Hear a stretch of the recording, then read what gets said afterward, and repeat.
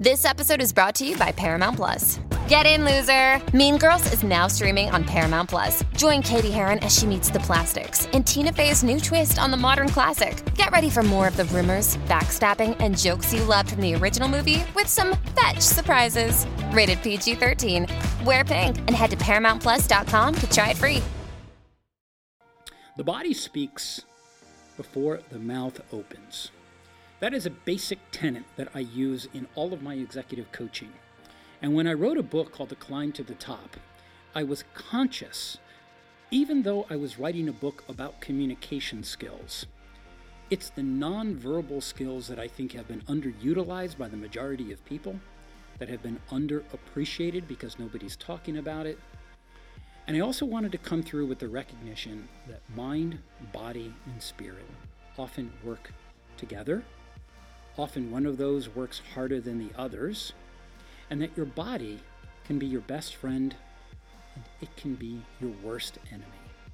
But no matter which one it is, even though your body may be failing you, the power of the mind is a lot more potent than many of us give credit.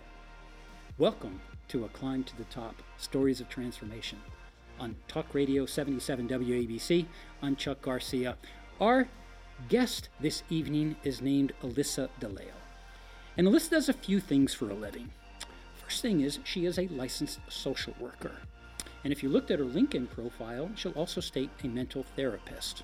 But where I know Alyssa, and what I know of her to be, because she has spoken to my students in my college teaching, is she is a body language consultant and learned the craft from a wonderful body language expert named Vanessa Edwards. Alyssa, welcome to A Climb to the Top. Thank you so much for having me. I'm so happy to be here. It's great to be here. Before we get into the mind-body connection and your relationship with your mind and your body, warm us up about what you do for a living and why you chose it. Start there. Okay. I think it chose me. I really feel like the profession chose me. I was, in high school, I had a group of friends, and everyone seemed to always come to me with their problems. And I was always the one helping everyone out of, the high school challenges we all see ourselves in. And I seemed to be pretty good at it, and I liked doing it. So I thought to myself, why not make a living off of doing something that I love to do, which is helping other people? So that's essentially how I started my career with social work. But you could have done a lot of things. Why that? I think I always had a very inquiring personality, and I always just tried to figure out what drove human behavior. Why do people act the way that they act? Why do I act the way I act and engage in certain behaviors? And I was able to find myself out of some pretty difficult life circumstances that I was facing in high school. And I knew if I was able to do it, I was able to help other people to do it. And I felt like it was my mission to do just that. And talk about the mission of a social worker. It's a very broad topic. I don't know. I am ignorant to it. I know the words. I know a lot of people hear it. Yeah. What does a social worker do? So social work is extremely broad, but I decided to specifically take the clinical route. So it's pretty close to psychology in that I'm just providing mental health treatment right now, just individual counseling to students in schools.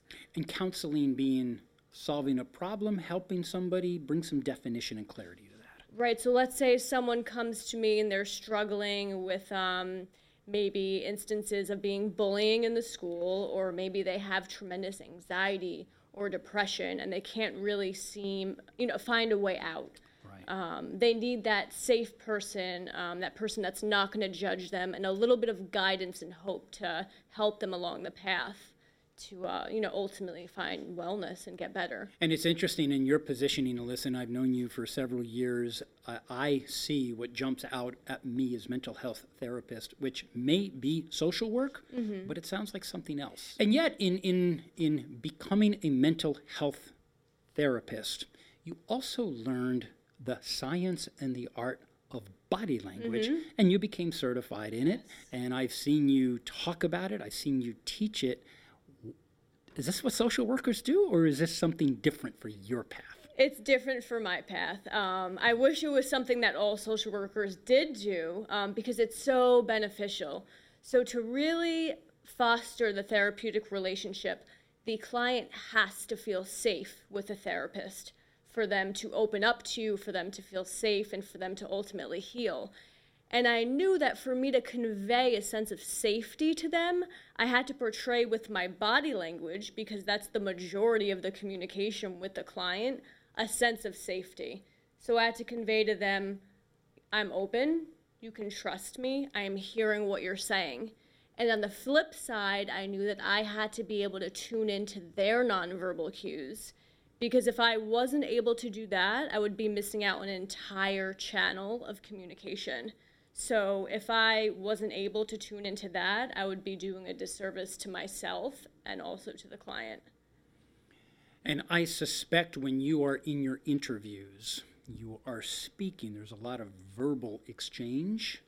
How much of it and how important are those nonverbal cues for you to help figure out your therapeutic path for your patient? Oh, it's everything. Anywhere from 60 to 93% is nonverbal. Right. So when they come in, I'm looking at their body language, their facial expressions, the tone of their voice. I'm making sure that I'm conveying my body language in a way that's gonna, exude that they can trust me. And so when you're in that room, both of you, your bodies are speaking before you even open your mouth. Absolutely. I asked that, Alyssa, because something interesting happened with you that I suspect is an irony. Because here you are an expert in body language because I've seen you teach it and you're wonderful at it. Yet in your own mind and in your body, you have had a struggle that ultimately brought you onto this show. And I don't know if it's a struggle of the body, the mind, the spirit. Explain to us what you have recently faced. Okay, so it started in 2016 with profound fatigue. I wasn't sure what was going on. I was super active. You've seen me at the gym, very fulfilled life. I was achieving a lot, on the path to success. And this fatigue comes along and it just gets worse and worse and worse. I almost fainted trying to get throughout the work day. And I didn't know what was going on. And, fast forward to 6 months, my body completely gave out, completely. I couldn't leave my bed for weeks at a time. I was pretty much homebound for, I want to say, 3 to 6 months. And I was a shadow of myself, and I had no idea why. So I did what any other human would do. I went to doctors looking for answers as to why is my body failing me? Why do I have this overwhelming sense of fatigue? And so they took so much blood work looking for an answer. Everything came back impeccable, clean bill of health. I mean, as healthy as can be on paper, but I felt like I was 100 years old, hungover, and had just ran a triathlon. So they're delivering good news. Good news, Alyssa. Nothing's wrong. What was your reaction? I was terrified. Absolutely terrified, because the world saw me as someone that had nothing wrong with them. My medical record showed I had nothing wrong with me, and I was physically not able to get from my bed to the shower. And this actually ended up translating into pain. Pain how? So I was able to build up a little bit of stamina in early 2017 to get back into the gym, thinking, maybe the doctors are right. Maybe I am depressed, but I knew I wasn't depressed because I had motivation to do things, but my body wasn't letting me. So I tried, let me try and release some endorphins, like they say. Mm-hmm. And I injured my chest muscle pretty quickly. And it was like a knife was stabbing my chest. It hurt to breathe. It hurt to move. Anything. I was just in crippling pain. It felt like someone was stabbing me. So I found myself at the doctor's yet again, but this time for excruciating chest pain. They took MRIs. They did imaging. no tear. We're not really sure. Try physical therapy. I tried physical therapy. I tried acupuncture. I tried massage therapy. I tried every physical treatment modality that existed. And what about medicine? Prescriptions? So they did try and prescribe me. I took a muscle relaxer once, and I had like really bad adverse side effects. So never again, I tossed it. And they wanted to give me other medicines such as Cymbalta, which is supposed to, inhibit pain, antidepressants. And I did get the prescriptions, but I never took them because of the side effects. And my last resort to feeling better was a cortisone shot. So Which was supposed to do what? Reduce the perceived inflammation that was in my chest. So I was injured for 6 months. Got the cortisone shot out of desperation to feel better. And they punctured my lung and my lung collapsed. So I needed a chest tube. So now I have this profound pain and this chest pain, which then turned into widespread chronic pain from my head to my toe. I received the diagnosis of fibromyalgia, and doctors tell me, we don't really know what causes this, but it's going to have to be something that you just manage forever through medication and lifestyle. And it was the worst day of my life, but I wasn't going to accept that as an answer. Why not? Because I knew that that healthy girl inside of me was still there, and I knew I was able to rescue her. I didn't know how. I knew doctors didn't know how to help her, but I knew that there was a way for her out. If they didn't know the cause of what was going on, who were they to tell me that it was something I would have to live with forever? Well, it sounds like there wasn't even anything to treat the symptom other than a painkiller, a muscle relaxer, or whatever that may be. Right. Treat the symptom. Was anybody helping you with treating the cause? Or there's no clue as to what it was? So yeah, the problem was no one ever looked beneath the symptoms. No one, and what surprised me was that the doctors didn't even approach it with a sense of curiosity. They're just like, we don't know what causes it. You're just going to have to manage it. Here's a medication. I never took them. So I myself had to take my health into my own hands and figure out what the true root cause of this pain really was. You are listening to A Climb to the Top, Stories of Transformation. I'm Chuck Garcia. My guest this evening is Alyssa DiLeo. Alyssa, let's pick up on that. You are hearing all kinds of things that is not helping you in any constructive way. You're feeling terrible, exhausted, fatigued, not depressed, because I think you know the symptoms. You're a mental therapist. Yes. I think you could recognize that Yes. even in yourself. You hit rock bottom. Yeah. What did you do to say, okay, enough is enough. I have to take my health into my own hands? What you knew about body language, did this help you to determine your prescriptive path? So I had to take my health into my own hands, and I knew that Western medicine wasn't helping me. So I had to start thinking outside of the box. And I had to take a really hard, honest look at my life and what was going on in my life when these symptoms started to manifest. And to be honest, I was in a relationship that was unhappy. I was very unhappy. There was a lot of anger, there was a lot of resentment, there was a lot of emotional pain. And on top of that, I was being very hard on myself. I always had this feeling of I'm not good enough, I need to be doing more, always criticizing myself. My expectations were up here. And I came to realize through a book that I read by Dr. John Sarno called Healing Back Pain that our brain can't differentiate an emotional threat versus a physical threat. So when you get injured, your brain sends a signal to create pain so that you don't further injure yourself.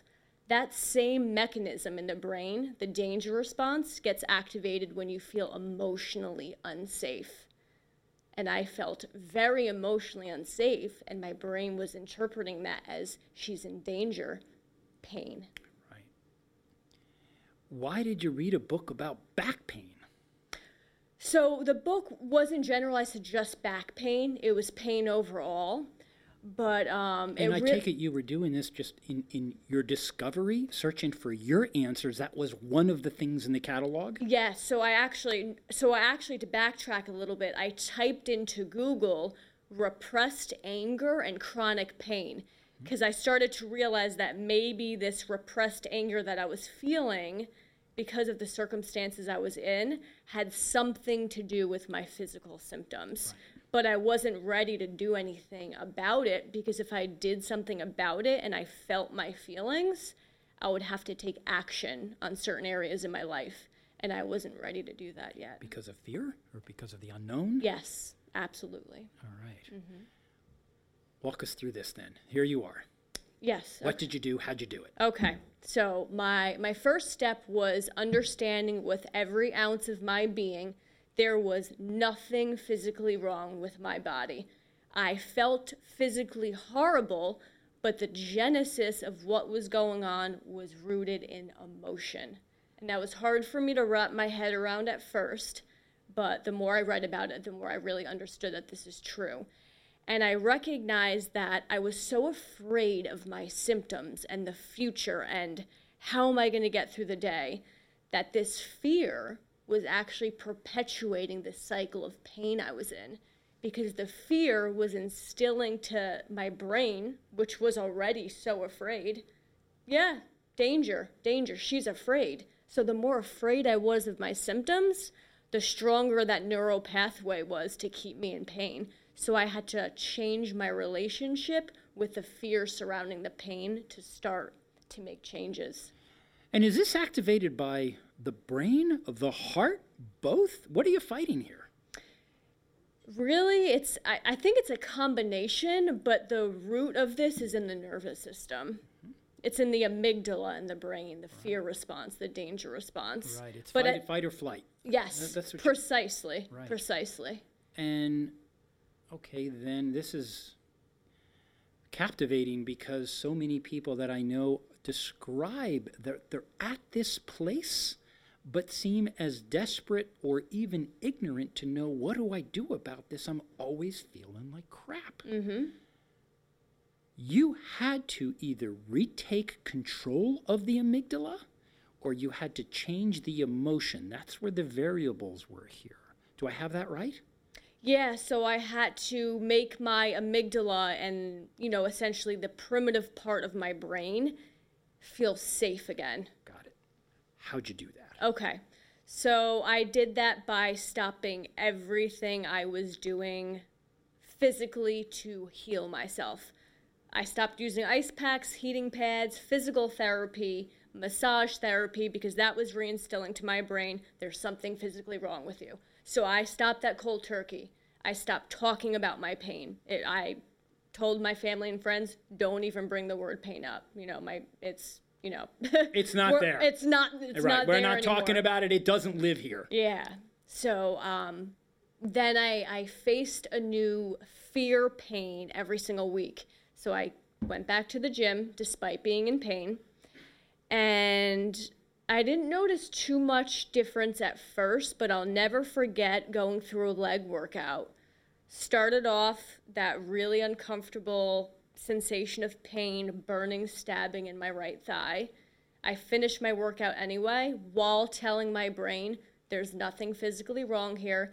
This is simply a learned neural pathway, and I have to go through this workout and make you feel uncomfortable for you to unlearn this.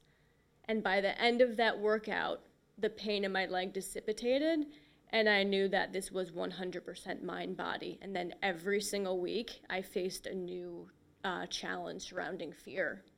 And was this a continued cycle with each week you were retraining the brain about that particular response? Yes. One week it was legs, or something else it was chest. Do I have that right? Yeah, so because it affected different parts of my body, what I would try and do is, one workout, I would focus on getting through a leg workout and my pain would dissipate. Then I would maybe box to face my chest pain. And then maybe I would start typing a little bit more to face my wrist pain because I could no longer type at that point. So each week it was something different, and within 5 months, my pain was completely gone. Did that happen in a moment, or was that just a culmination of time?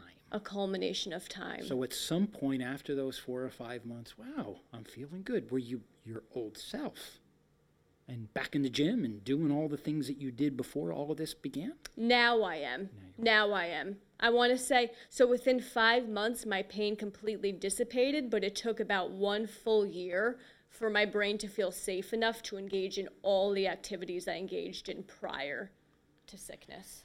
It sounds like from the conclusion that I'm trying to draw from here, the very brain that, let's blame the brain for getting you sick, is the same brain that figured out how to help you heal. Because what I said at the introduction is your body can be your best friend and your worst enemy. I lost both my parents to cancer, and I watched their bodies just dissipate to nothing. The same body that brought the wonderful sensations of being human are the same thing that killed them. They could no longer fight it. I'm not saying it's akin to cancer, but I don't know what it feels like to have what you had, but it feels like just a terminal disease. Mm-hmm. Right? Mm-hmm. So your brain then is doing the healing, but there wasn't any physician or health practitioner around the world that provided this prescription. What do we tell our listeners when they're facing this? I think the listeners need to create their own prescription, because doctors' prescriptions don't get to the root cause. The root cause to a physical problem is almost always rooted in emotion. Right. You know, because if you can heal the mind, then you can heal the body. But that's not what we're taught. No, we're not taught that, and we're also not taught so often that these physical sensations that we experience that are so medically mysterious are often messengers. They're messengers from our soul. They're messengers of love to try and help us transform and to evolve and to be the best person that we can be. So I see this all as a lesson. I thought it was the worst thing that could have ever possibly happened to me. I was in so much despair. And I'm so grateful that this happened to me now, because it forced me to create massive changes in my life and take massive action and change my relationship with myself. So I like who I am now, and I feel so much more happy, fulfilled, and safe. But if anybody were to Google if they were having the same symptoms, there's not an Alyssa book out there, is there?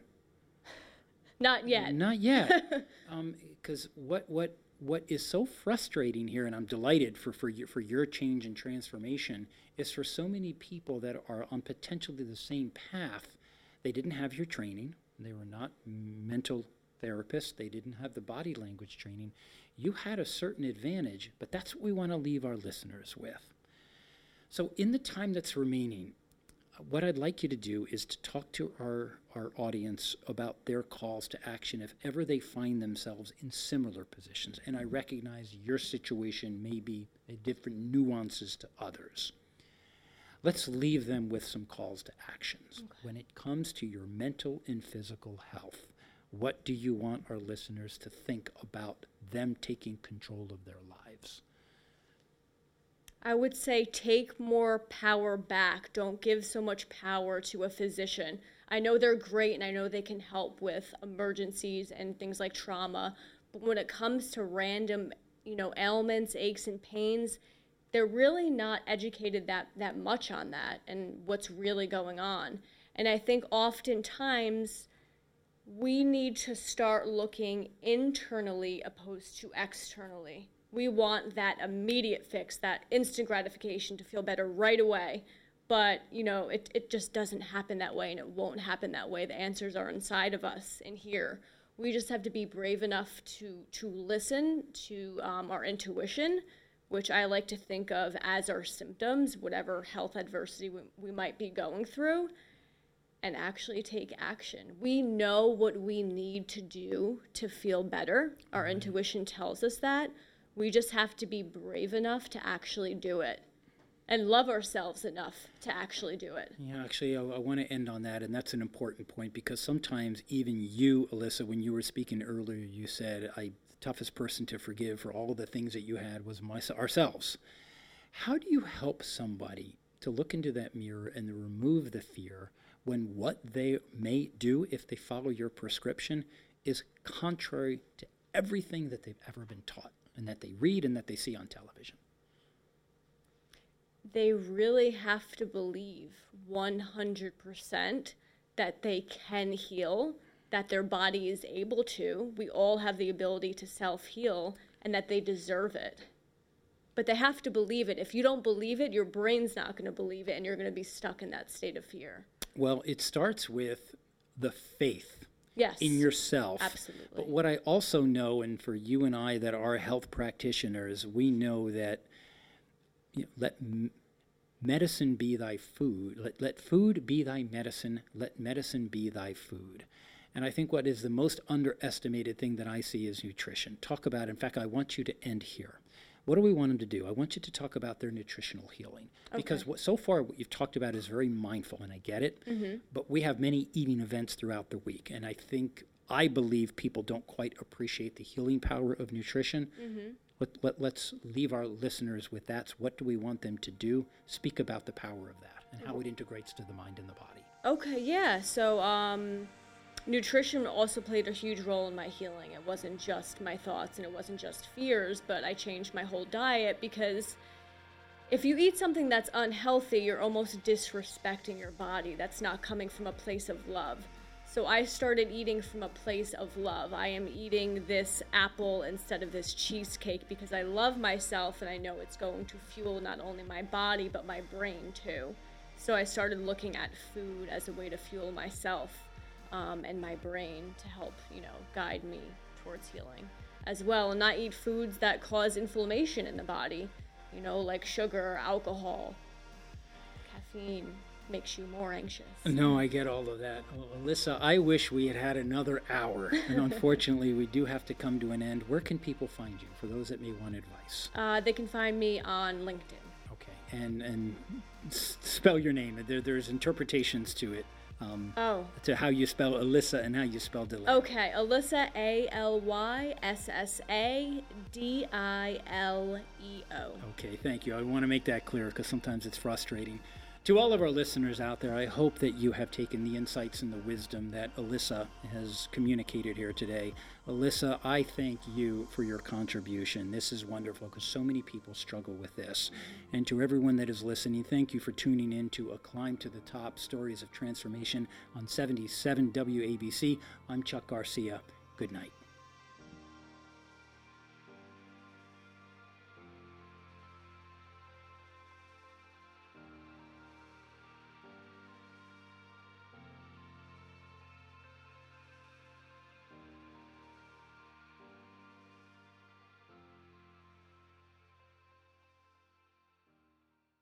This podcast is a part of the C-Suite Radio Network. For more top business podcasts, visit c-suiteradio.com.